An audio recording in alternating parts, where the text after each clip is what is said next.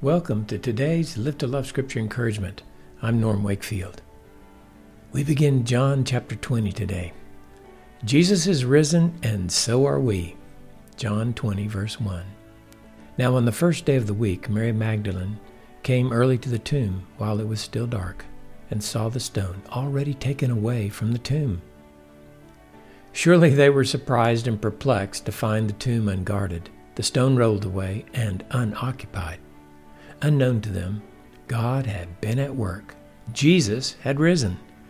God's love overcame all of the devil's work to stop the arrival of the Son of God. Not only did Satan fail to prevent God's redemptive work, but he had actually facilitated it. Our adversary could not and did not keep Jesus in the grave.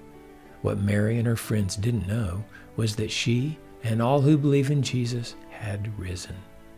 When Jesus rose from that sandstone slab, the entire body of Christ rose with him. They were born again.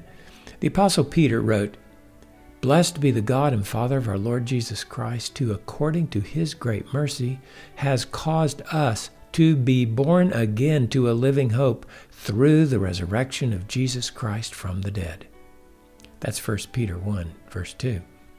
Need I remind you that John got this information from Mary and the other women? This is a first-hand, eyewitness account to Jesus' resurrection.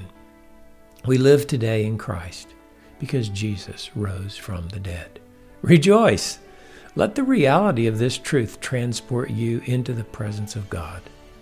I want you to realize that you live in this world with him, for the time being, to love for God's glory.